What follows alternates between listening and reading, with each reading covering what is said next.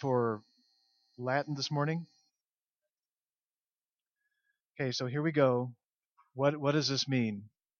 E pluribus unum. Yeah, out of many one. And that used to be our country's motto up until 1956. And basically what it's saying that there's unity in diversity. That out of a diverse country, there's unity. And today, maybe not so much, but at least that was the ideal that it expressed.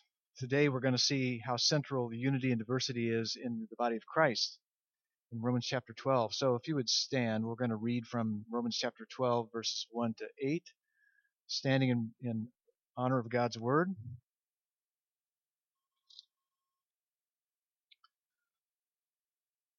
I appeal to you, therefore, brethren, by the mercies of God, to present your bodies as a living sacrifice, holy and acceptable to God, which is your spiritual worship. Do not be conformed to this world, but be transformed by the renewal of your mind, that by testing you may discern what is the will of God, what is good and acceptable and perfect. For by the grace given to me, I say to everyone among you not to think of himself more highly than he ought to think, but to think with sober judgment, each according to the measure of faith that God has assigned. For as in one body we have many members, and the members do not all have the same function, so we, though many, are one body in Christ, and individually members of one of another.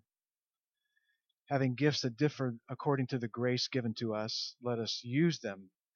If prophecy in our proportion to our faith, if service in our serving, the one who teaches in his teaching, the one who exhorts in his exhortation, the one who contributes in generosity, the one who leads with zeal, the one who does acts of mercy with cheerfulness.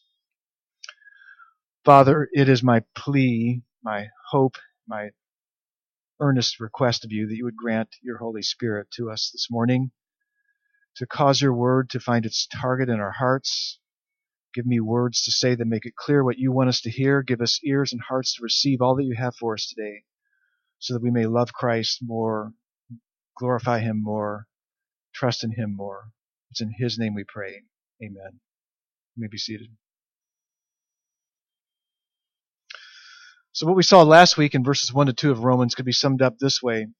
Because of God's mercies, by his great mercies, offer your whole life to God as you are transformed by the renewal of your mind. Offer your whole life to God as you're transformed by the renewal of your mind. Now, Paul will begin to tell us what a renewed mind does or doesn't do.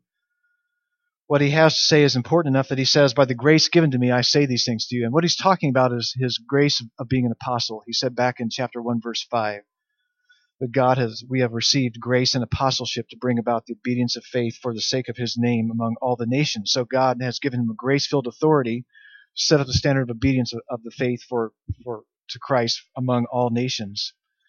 So this is no minor point for Paul. The first thing he says your renewed mind doesn't do or shouldn't do is to think more highly of yourself than you ought to think. Don't think more highly of yourself than you ought to. Instead, you are to think with sober or sensible judgment. Why is Paul concerned about Christians thinking of themselves too highly? Well, he could be talking about generic pride that we're all susceptible to, but he's really more specific than that. What he's talking about, or what he's concerned about, is that we assess ourselves in relation to the body rightly, to the church, community of Christ followers, rightly assess our role according to the measure of faith that God has assigned. We're not to overestimate or wrongly assess our role in the body of Christ. The first thing to note that he says here is the fact that our assessment of ourselves is to be in relation to the body. So right out of the starting gate, here's how you live a life for God, transformed life, being conformed to the image of Christ, is you evaluate yourself in relation to the body of Christ, to the church. In other words, we're not on our own in living out this transformed life. We are united to the body of Christ. This is hard for us in our culture because we value individualism rather than our identity as part of the community. There are at least two reasons Paul says faith is the measure of how we should think about ourselves in relation to the body of Christ. So one reason is that faith looks to Christ for our identity and not to ourselves, not to our skill sets, not to our talents and abilities, but we look to Christ. We are recognizing that the only reason we are in the body and have anything to contribute to the body is because of Christ and his saving work, which we receive only by faith in him. So faith looks away from ourselves and to Christ. Another reason Paul says faith is the measure of how we think about ourselves is because God has assigned or apportioned to each of us different measures of faith.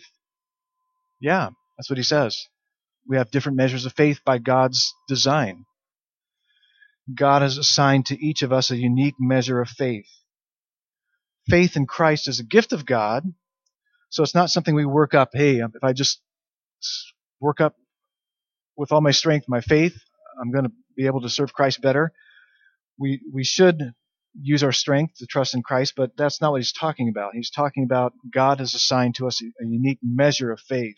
We have different measures of faith by God's purpose. Is that okay?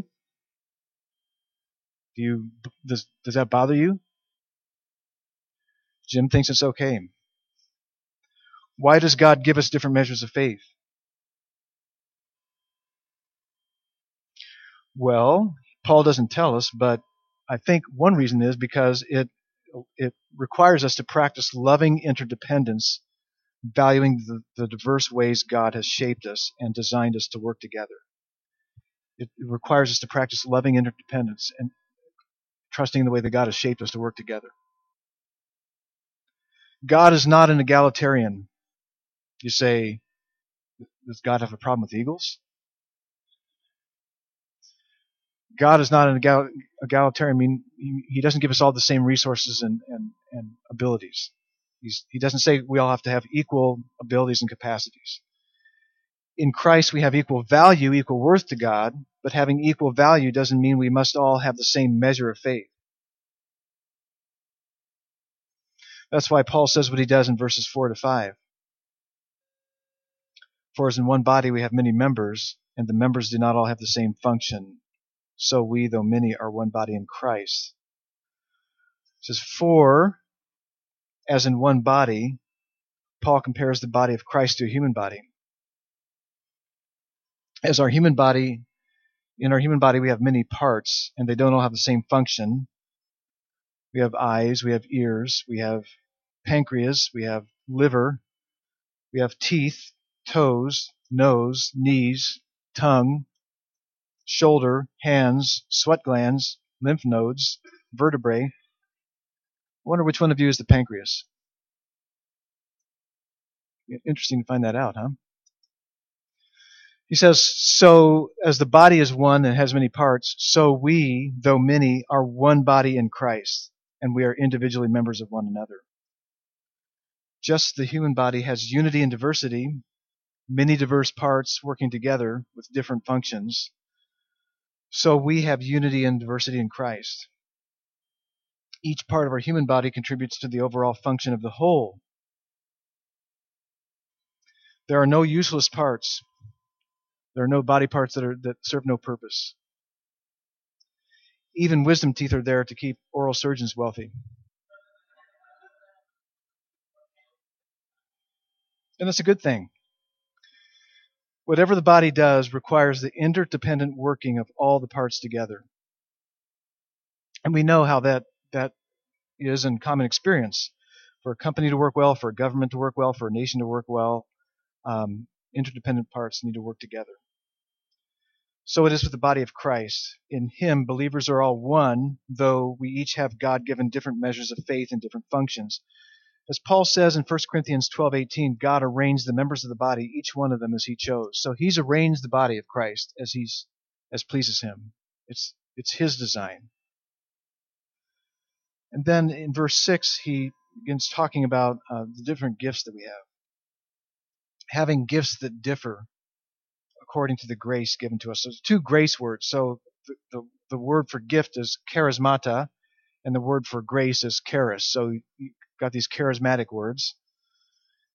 Just as God has assigned us different measures of faith, although we are one in Christ, so by his grace He has given us different grace gifts. So by His grace, He's given us different grace gifts. And just as faith looks to Christ and doesn't credit one's usefulness to the body to one's own resources and abilities, so the fact that we are gifted by grace for service to the body should keep us from thinking more highly of ourselves than we ought. That's because these God-given gifts are His enabling of us to contribute to the building up of the body of Christ. He says, having gifts. He just says, we all have gifts. We all have these grace gifts. We each have received grace gifts for use in serving Christ and one another. Every passage in the Bible that talks about the spiritual gifts, the grace gifts, says we each have them. We each have them. So you read it in 1 Corinthians chapter 12, in Ephesians chapter 4, 1 Peter 4, and this chapter. Every one of them says we each have grace gifts. How do you know what your gifts are? The scriptures never lay out specific guidelines for discovering your gifts, yet clearly God wants us to use our gifts, so sooner or later we need to know what they are. Could it be so simple as just get involved with the body of Christ and do what you desire and get busy serving, and you're going to find out what works well for you and what doesn't? You're going to find out what you enjoy and what you're effective at and what you're not so effective at and what you don't enjoy as much? It could be that simple. Today we have, there are different, like, we call them tests. They're questionnaires that you can fill out. Do you like doing this? Have you done this before and found it effective? And they can be helpful, and I've used those before. But I think if you had to choose between just getting involved in the body life of the church and getting busy serving and taking a test, say just get involved with the body of Christ and get busy serving, get involved sharing life with the body, and you're going to find what your gifts are, because that's how they did it then. What distinguishes spiritual gifts from Christian virtues that we are each required to do? Because here, Paul says, for example, he mentions mercy as a gift. We're all required to show mercy. Jesus said that in Luke chapter 6, be merciful as your Father in heaven is merciful. So what distinguishes the gifts from what we're all required to do? Well, gifts are spiritual motivations that give grace to people in especially effective ways. So if you have the ability to exercise faith in Christ in their exercise, and people are built up in their faith in Christ as a result by your exercise of this grace, then it's probably a gift. You enjoy it, you're effective at it, and people are receiving grace because that's what you're doing. You're channeling grace to people through the use of your spiritual gift. If you think your gift is mercy and you visit somebody in the hospital and they say the most merciful thing you could do is leave because I'm more miserable now than when you first came, you probably don't have the gift of mercy.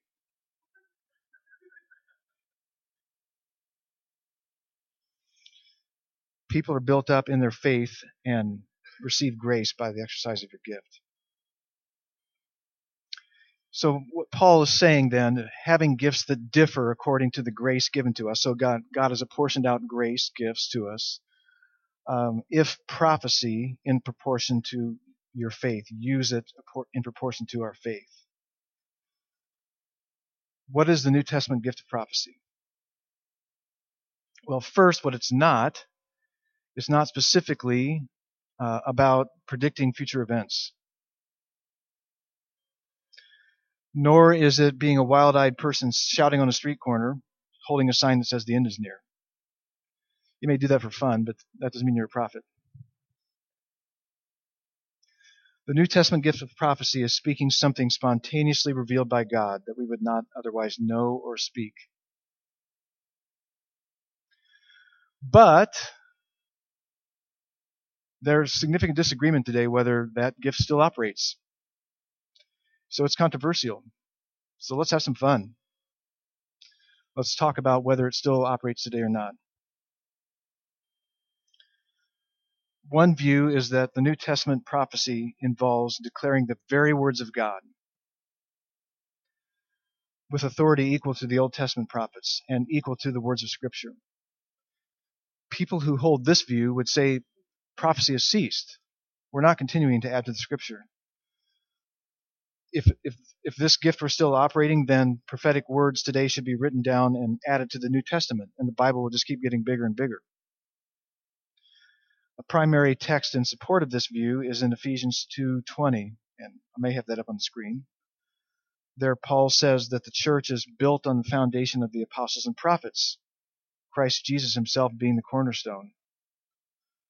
This verse doesn't refer to Old Testament prophets because in a few verses later in chapter 3 of Ephesians, Paul says that the mystery of Christ was not made known to former generations, as it has now been revealed to his holy apostles and prophets by the Spirit. So he's saying currently, in his time, the New Testament age, God has been revealing the truth of Christ to the apostles and prophets. So he's saying that the authoritative foundation of the church is the apostles and prophets. That would seem to put the New Testament gift of prophecy into the category of authoritative foundational speech on power of Scripture. And if that is the only way this gift is manifest, then it has ceased. You don't keep building the foundation, you build on the foundation. On the other hand, others believe that the exercise of the gift of New Testament prophecy is not inspired in the same way Scripture is. Rather, it is a human explanation of something that God has brought spontaneously to mind. It is different from teaching, and the teaching is based upon the text of Scripture, like we're doing now. And while prophecy is based on the immediate impression that God is directing our thoughts to information that we would not otherwise have known or spoken. How did Paul see prophecy functioning in the church? Well, in 1 Corinthians 14, verse 1, Paul says to the church in Corinth, "Pursue love and earnestly desire the spiritual gifts, especially that you may prophesy." So to this church, and it was a pretty messed up church, he's exhorting them, earnestly desire that you may prophesy. So all are told to earnestly desire to prophesy. And the reason he values prophecy is what he says it does in verse 3 of chapter 14, is that the one who prophesies speaks to people for their upbuilding and encouragement and consolation. So to say that the church, in a pretty carnal church in a lot of ways, would not make this exhortation that they should desire to prophesy would not make sense if the gift only applied to a limited group of men who spoke with scripture level authority. But it would make really good sense if prophecy were a gift that any believer could use to offer Spirit-given insights, addressing specific timely needs and circumstances that God brings to mind for each other's good. So which is it? If those who receive the gift of prophecy are not infallible in their communication or interpretation of what God reveals to them, how do we know what to believe? Well, 1 Thessalonians chapter 5, verses 20 to 21 says, "Do not despise prophecies." Don't despise them. Rather, but test everything. Test everything. Hold fast what is good. So it sounds as if some of what comes by way of sharing prophecies is good. Hold fast to that. And if it's not good, then let it go.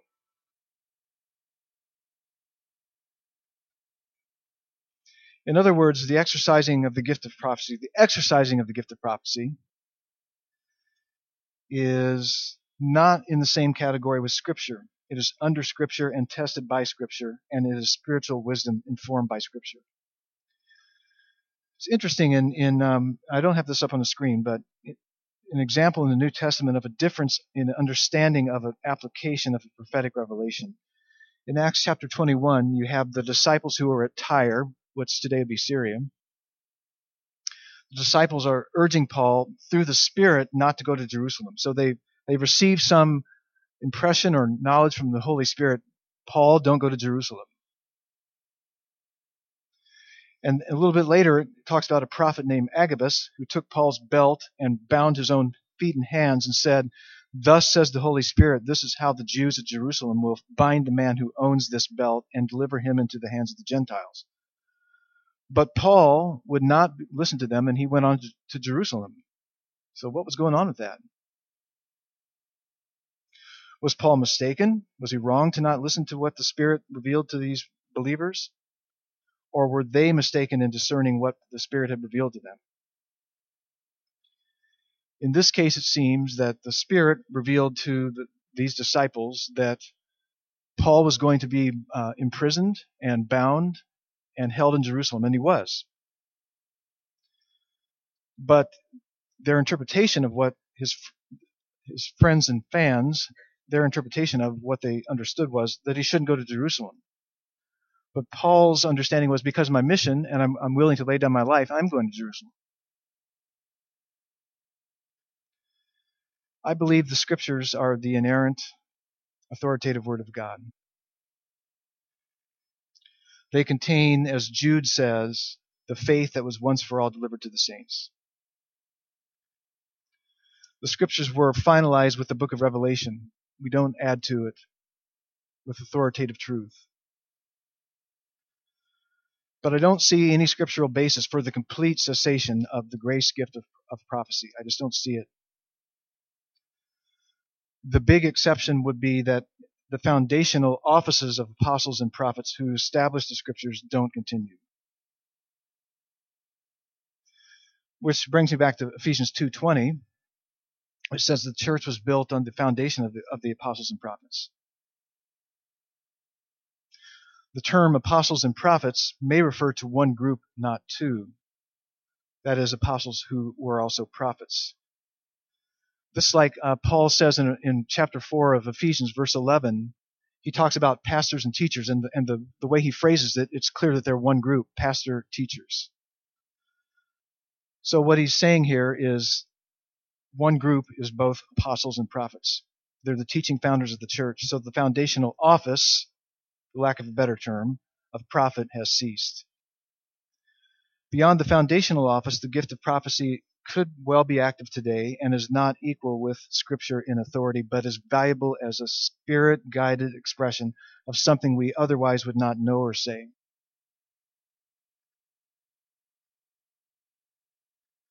It is useful for that specific moment and context and brings conviction or exhortation or consolation for the awakening or strengthening of faith. So we may not all agree on that. I understand that some may not be convinced that the gift of prophecy is still active today. It may be that what one person calls a prophecy is actually a moving application by the Holy Spirit of the truth of Scripture to his life. We don't need to agree on whether to call this experience prophecy. I assume that most, if not all of us, have had the experience of sitting under the preaching of God's Word and felt that some point of the message was so specific to us, so getting under our skin, into our lives, that it's like the preacher knew what was going on in our lives. It's like he had firsthand knowledge of what was going on. Was this an on-the-spot gift of prophecy? Or was it just the searching, illuminating work of the Holy Spirit? In 1 Corinthians 14, Paul says when the church is sharing in prophecy, the secrets of the hearts are disclosed. Or you've been in a small group Bible study, and someone's praying, and the way that they're praying, it's like they're praying right into your life, and there's no way they could have known what was going on in your life. So was this a gift of prophecy, or was it just the sovereign work of the Holy Spirit? I'm far more eager that we are open to the dynamic, sovereign, grace and truth-filled, searching, illuminating, Christ-exalting work of the Holy Spirit than I am about agreeing about the gift of prophecy. The Holy Spirit who searches the hearts and intercedes for us according to the will of God. I want us to earnestly desire that we would be a Spirit-filled community, speaking Spirit-taught words grounded upon Spirit-inspired Scriptures. We're commanded to be filled with the Holy Spirit, so we want to completely submit to the work of the Holy Spirit in all that we do. If a person does believe he or she has a deep, specific burden or words for upbuilding and encouragement and consolation that they believe are from the Lord, the qualification that Paul gives is, if we have a grace gift of prophecy, let us use it in proportion to our faith. What does that mean? What does he mean, use it in proportion to our faith? Well, it's like Paul said earlier, you are to exercise this grace gift according to the faith granted you by God. Don't presume that because you think you have seen evidence that you have this gift, that you are constantly receiving direct insights from God. Don't start thinking more highly of yourself than you ought to think, as if every other thought that comes to mind is put there directly by God, as if you are God's appointed mouthpiece. To exercise a prophetic gift according to the proportion of your faith is a Christ-centered faith. Are your insights Christ-exalting and honoring? Are the thoughts that you believe God is stirring in your hearts for building up people in the knowledge of Christ and love for Him? Do you pray that God would give you discernment to speak only words of grace and truth that strengthen faith and hope in Christ? To use a prophetic gift in a proportion to your faith means you will exercise it in humility. In humility, you will assess whether your insight is based on faith that God has impressed your insight upon you, or whether it is from your own imagination and desires. I was talking with my wife about this, and she says she has a couple friends that perhaps have this gift due to their unusually accurate truth insights. She trusts what they say because they walk with God, which requires walking by faith in Christ. They don't make wild predictions or claims or declarations. They don't say, God told me to tell you, fill in the blank. Their words of truth have come by faith. On the other hand, John Piper tells of a situation where a woman prophesied over him that his pregnant wife would give birth to a daughter, not a fourth son. At that point, they had 3 sons and no daughter. So she prophesied that his pregnant wife would give birth to a daughter, not a fourth son, and that his wife would die in childbirth. Pretty heavy duty. The Pipers did have a fourth son. They didn't have a daughter by birth, but by adoption. And his wife, Noelle, survived childbirth and is still alive today. So be sure your insights are from the Lord before you share. In humility, you won't be proclaiming yourself to be a prophet. You won't say, God told me to tell you.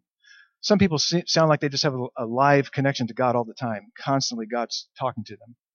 God told me this, God told me that. That's probably more than is really happening. You might say, I think the Lord is leading us this way. Or you might say, I sense the Lord wants you to consider this scripture in your decision, or things like that. Or don't preface it at all, but just say it in humble, bold love and submit your words to be tested by others in the body. I'll just say this to any unmarried young ladies or not so young ladies. If a man says to you, God told me that you're supposed to marry me, run the other way.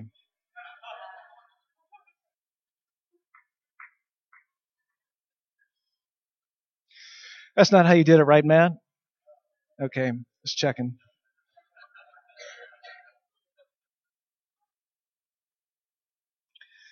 Using the grace gift in proportion to your God-assigned faith needs to be for the building up of the body in unity. If you're going to speak words that you believe are from the Lord, it's not to be used in a way that creates divisions or creates needless conflicts and harm. There was an African-American Pentecostal woman who I worked with back in my early 20s at Dow Consumer Products. And she told me I had a calling on my life. Was she using this gift? Or was she just saying what she thought from her own thoughts? it did encourage me to press on in devoting my life to serving Christ's church. So pray with me that whether we are all agreed that the gift of prophecy is still active today, that God would grant us powerful working in His Spirit to speak timely words of upbuilding, encouragement, consolation, and conviction, that we may grow together in unity of faith and the knowledge of the Son of God to maturity, to the fullness of Christ. Let's pray. Father, we thank you for the way that you have arranged for our use, our role in the body of Christ. Thank you, Father, for wisely giving to us each a measure of faith as you have designed us to. I pray, Father, that we would appreciate the differences in the body here at Harvest, and we would grow in unified, diverse application of living out your truth. And Father, I pray for the working of your Holy Spirit in our midst, in our community groups, what we do here on Sundays, in our ministries, that, Father, your Spirit would be empowering all that takes place. That you would give us wisdom in how we speak, what we share, what we believe you've communicated to us, put on our hearts. Father, I pray that you would give us words that would build up the church. Thank you for giving us the faith that has once for all been delivered to the saints in your word, that your word is the test of all claims to truth, wherever they come from. May we hold fast to your word. May we be saturated with your word so that we can speak words that are trustworthy, words of truth and grace, Christ-centered, Christ-filled words, Spirit-enhanced, Spirit-empowered words. Father, may your word actively do its work in our congregation to bring lost people to a saving knowledge of Jesus, to build us up in strength and faith, hope and love. Thank you for giving us gifts of the Spirit. Father, may we wisely trust in your sovereign work in our congregation and speak words of truth. In Christ's name we pray. Amen. Next week we'll cover some other gifts, so come back for more.